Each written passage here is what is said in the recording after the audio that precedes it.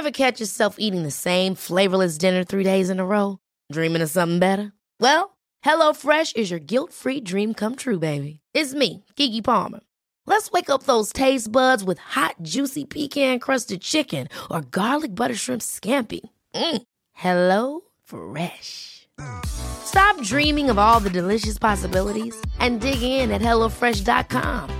Let's get this dinner party started.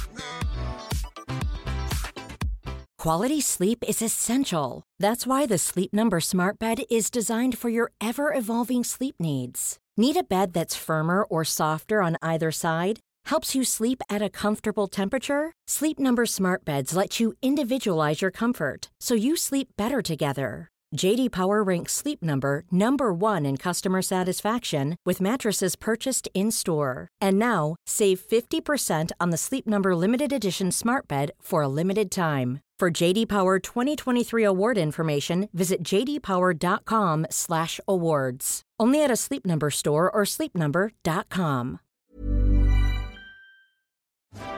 The words of a president matter. Biden's a stupid person. You know that. You're not going to write it. But you know that. You're listening to our special US election series, Campaign Confidential.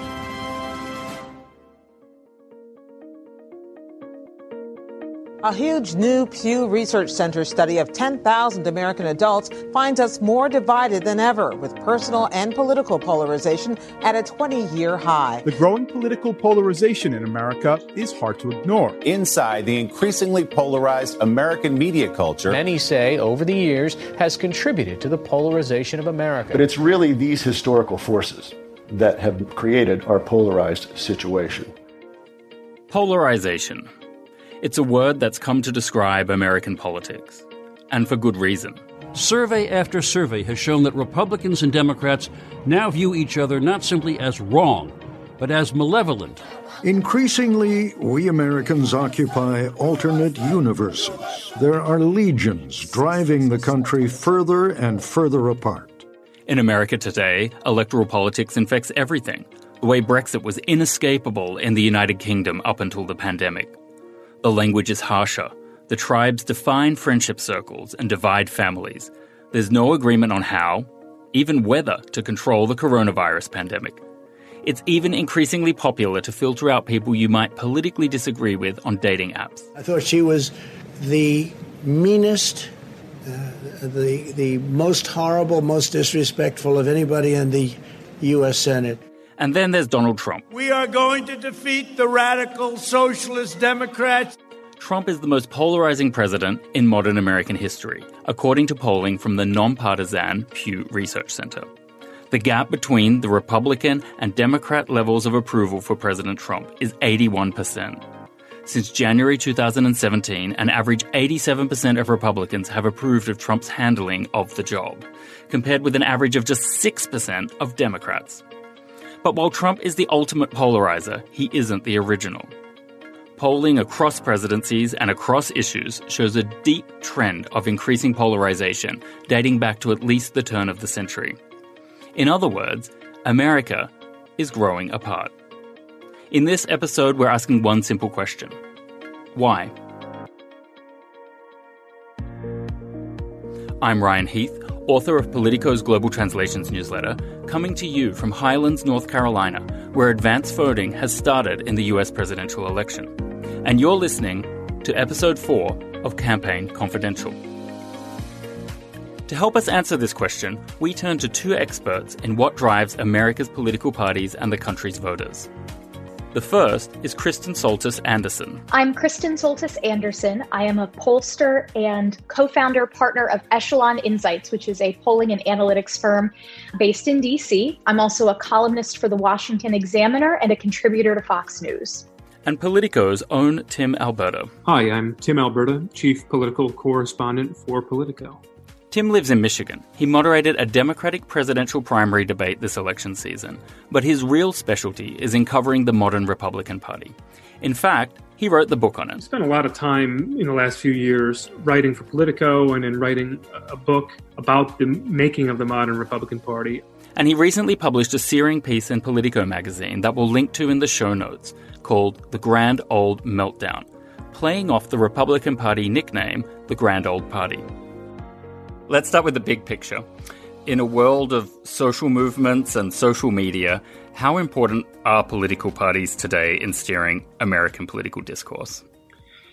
So I think you could say that political parties themselves have never been less relevant because of the insurgent asymmetrical forces in our modern politics, with outside groups and with outside money and with political and cultural movements that tend to sort of dictate from the ground up, what is important and what should be prioritized and what people care about, and with the ability of, social media to allow people to get around the traditional gatekeepers. I think in many ways that makes a compelling case that the parties themselves are sort of these relics and empty vessels in some sense that are sort of abused and discarded. On the other hand, we do still have in America this sense of binary politics. It's important to see the parties for what they are, which is representative of something much deeper than ideas or philosophies or principles for governing, but rather as representing these kind of tribal, these warring factions in America. You're in Michigan. What does polarization feel like for you? What does it actually look like in the day-to-day lives of people in Michigan or other parts of the U.S.? The thing is, it's actually not materially different, I don't think, being in a mid-sized city in Michigan, where I am in Southeast Michigan, versus being in D.C. or New York.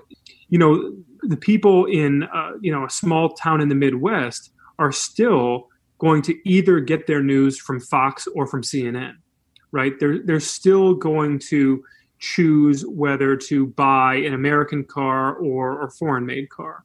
They're still going to, base their consumer decisions from, grocery shopping to movie rentals to restaurants that they frequent. They're still largely basing those things off of an underlying prejudice or certainly a deeply embedded sense of cultural preference and cultural affiliation that, even though it doesn't feel political, it is. There was a time in which you could pretty cleanly separate the political from the societal.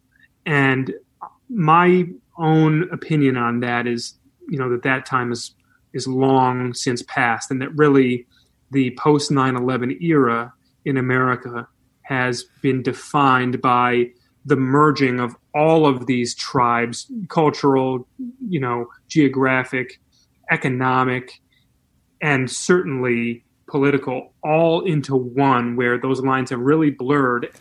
And for people who are observing it all from the outside, it would probably be easy to assume that Donald Trump has added a lot of fuel to that fire, or it somehow started with him. Have you got a sense of where you would trace the roots to? Boy, so I do think that you could probably take the long winding path all the way back to the 60s and the civil rights movement. I think the medium path you could take back is to Reagan and the conservative movement as it really gained its foothold, largely around some of those more ethical, cultural, moral issues. But, I think in a lot of ways, Ryan, I would personally look back to kind of the end of the Bush presidency as when, the point at which things really began to fall apart for this country, just in terms of its inability to distinguish political divides from divides in every other facet of our lives.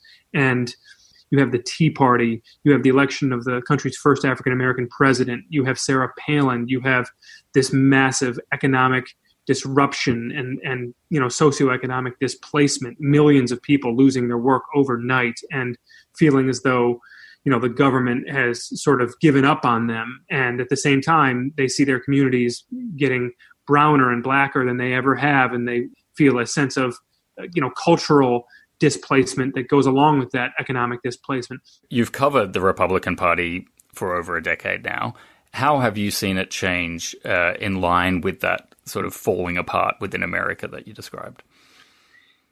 I think so much of the energy that we once believed the party drew from ideas, that has essentially vanished. And many people who did wield that convenient cover, that facade of being intellectual and caring about policy and wanting politics to be this cosmic collision of ideologies, I think, they have been exposed and they are quite satisfied, quite content with a political climate that is driven entirely by this sort of lowest common denominator of tribal politics and cancel culture and ad hominem attacks and identity politics. The very things, mind you, that American conservatism was once vehemently opposed to, this idea that our politics should be built around identity and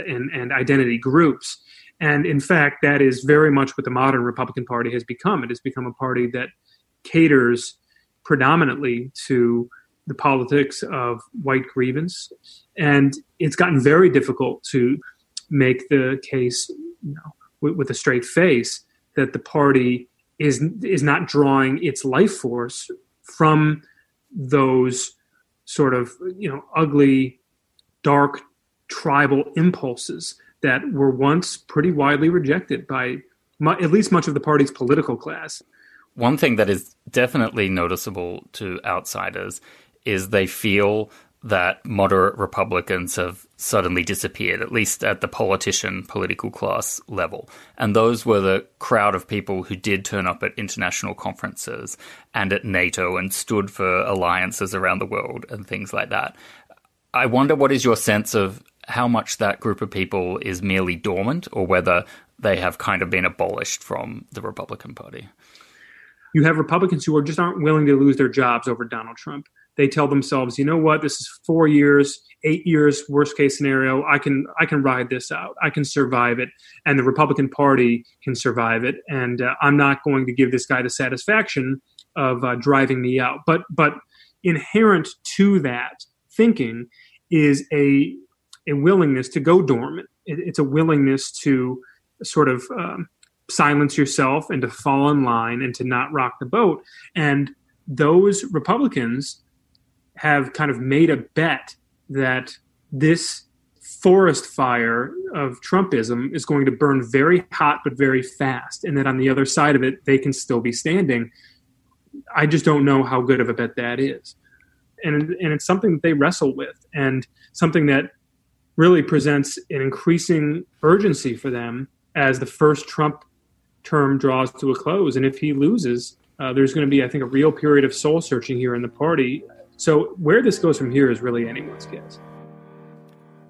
And now let's turn to Kristen, our polling expert, who's also been tracking the effects of moderates getting knocked out of the Republican congressional and media presence. The moderate Republican ranks have really dwindled in recent years because Democrats were able to make big gains, even in districts, these suburban districts that Trump had won by maybe a couple of points.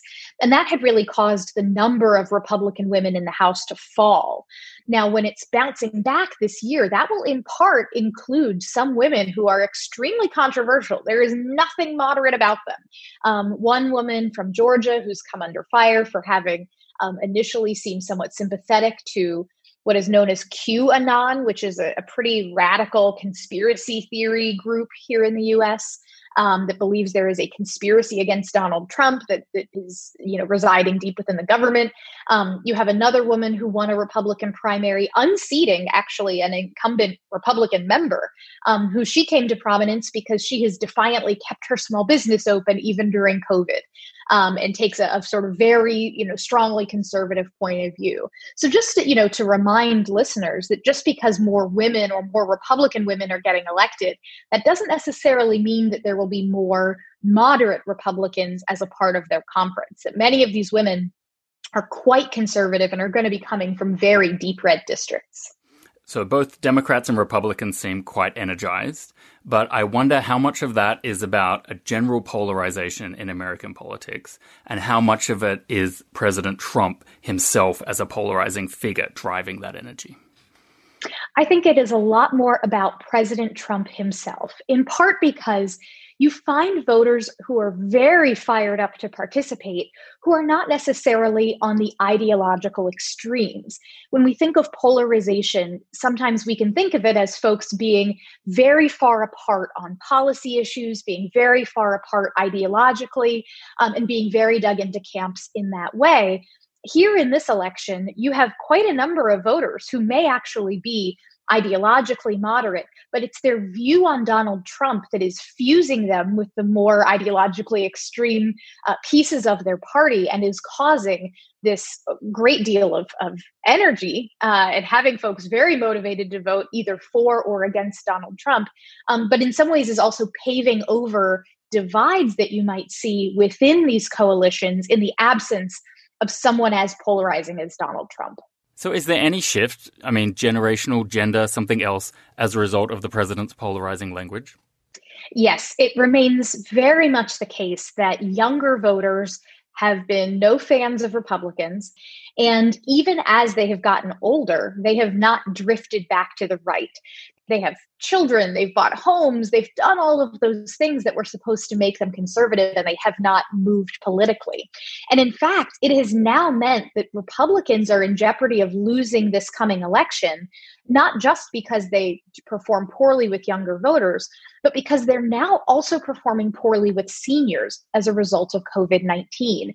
Donald Trump used to be able to sustain large losses with young voters because he did so well with senior citizens, who very much so were drawn to his Make America Great Again message. It sort of spoke to nostalgia, a sense that we want to bring back what was best about the country, perhaps when these baby boomers were younger.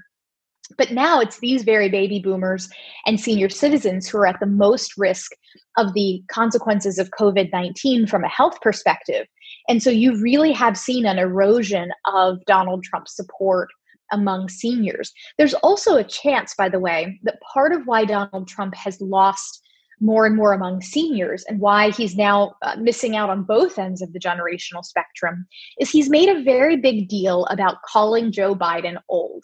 And it may well be that by insulting Joe Biden's age, he was turning off voters of that age who did not like the implication that if you are in your 70s, that means you must be experiencing mental decline and those sorts of things.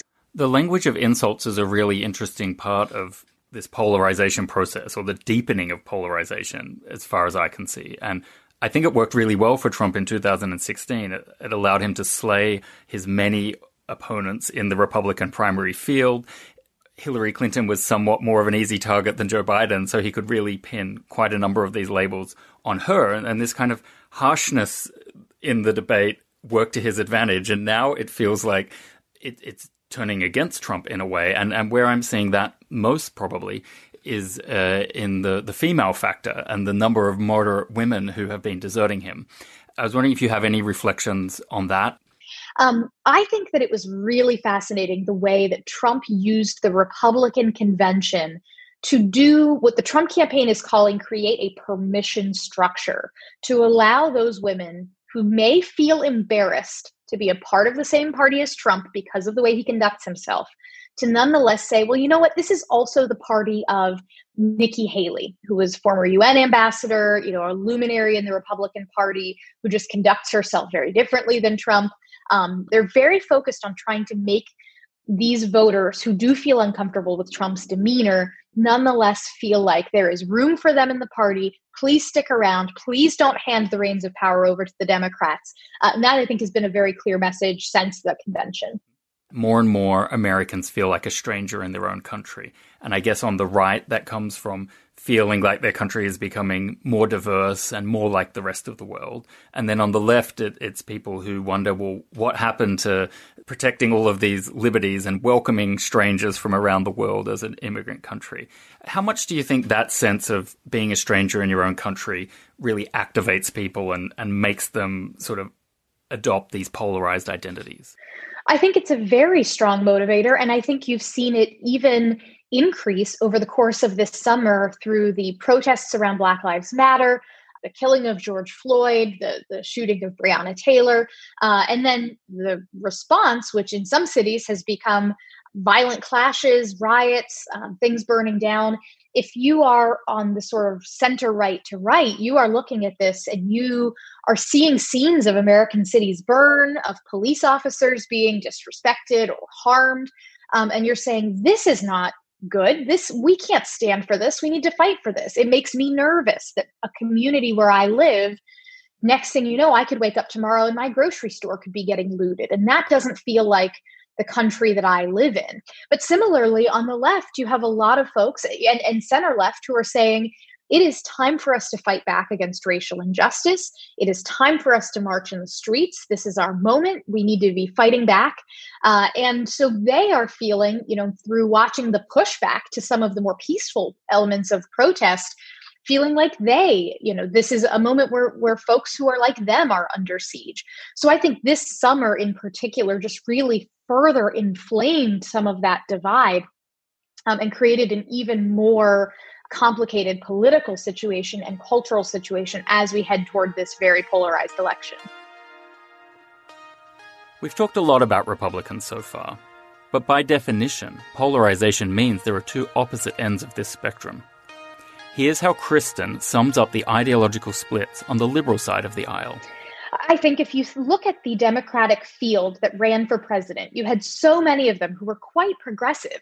And yet Joe Biden emerged out of that field, even though we don't think of the moderate wing of the Democratic Party as being, terribly fired up and energized, certainly not in the same way that you see from Bernie Sanders supporters. But you had enough Democratic voters who said, look, my number one priority is defeating Donald Trump. And so I am willing to make ideological concessions. I am willing to vote for an establishment guy.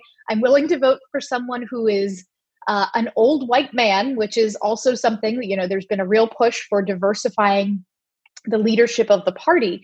But all of that can get set aside if it is in service of defeating Donald Trump.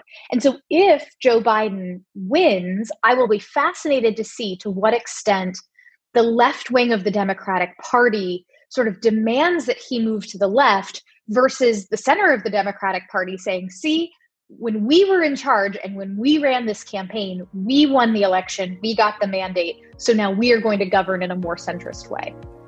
I also asked Tim whether he thought the Democrats were experiencing a similar meltdown as he wrote about for the Republicans. That's a great question, and I think I think it would be far more pronounced to answer your question. Yes, I think that if Trump were not this incredibly divisive and yet incredibly unifying figure for Democrats, then yes, I do think that you would see a real standoff, a real power struggle inside the Democratic Party. And look, to be clear, I think that that's coming regardless. I think if Biden loses, then I think you see the outbreak of a real internecine conflict in the Democratic Party, the likes of which we haven't seen in probably 30 or 35 years.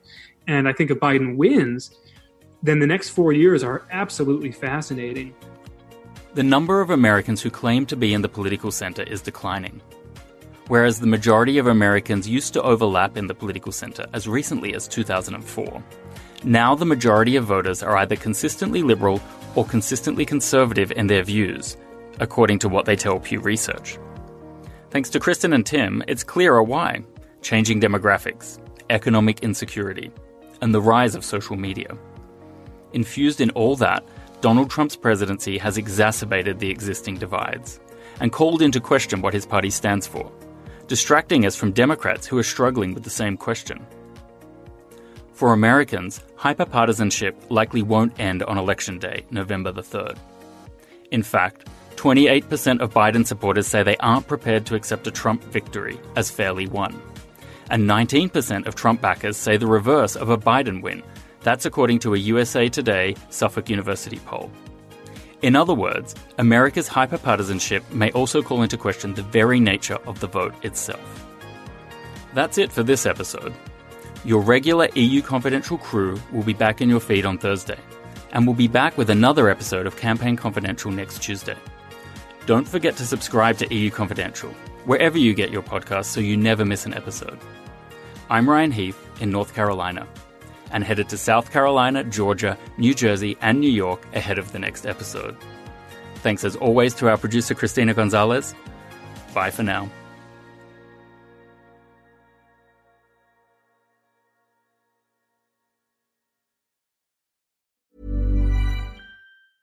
Ever catch yourself eating the same flavorless dinner 3 days in a row? Dreaming of something better? Well, HelloFresh is your guilt-free dream come true, baby. It's me, Keke Palmer. Let's wake up those taste buds with hot, juicy pecan-crusted chicken or garlic butter shrimp scampi. Hello Fresh. Stop dreaming of all the delicious possibilities and dig in at HelloFresh.com. Let's get this dinner party started.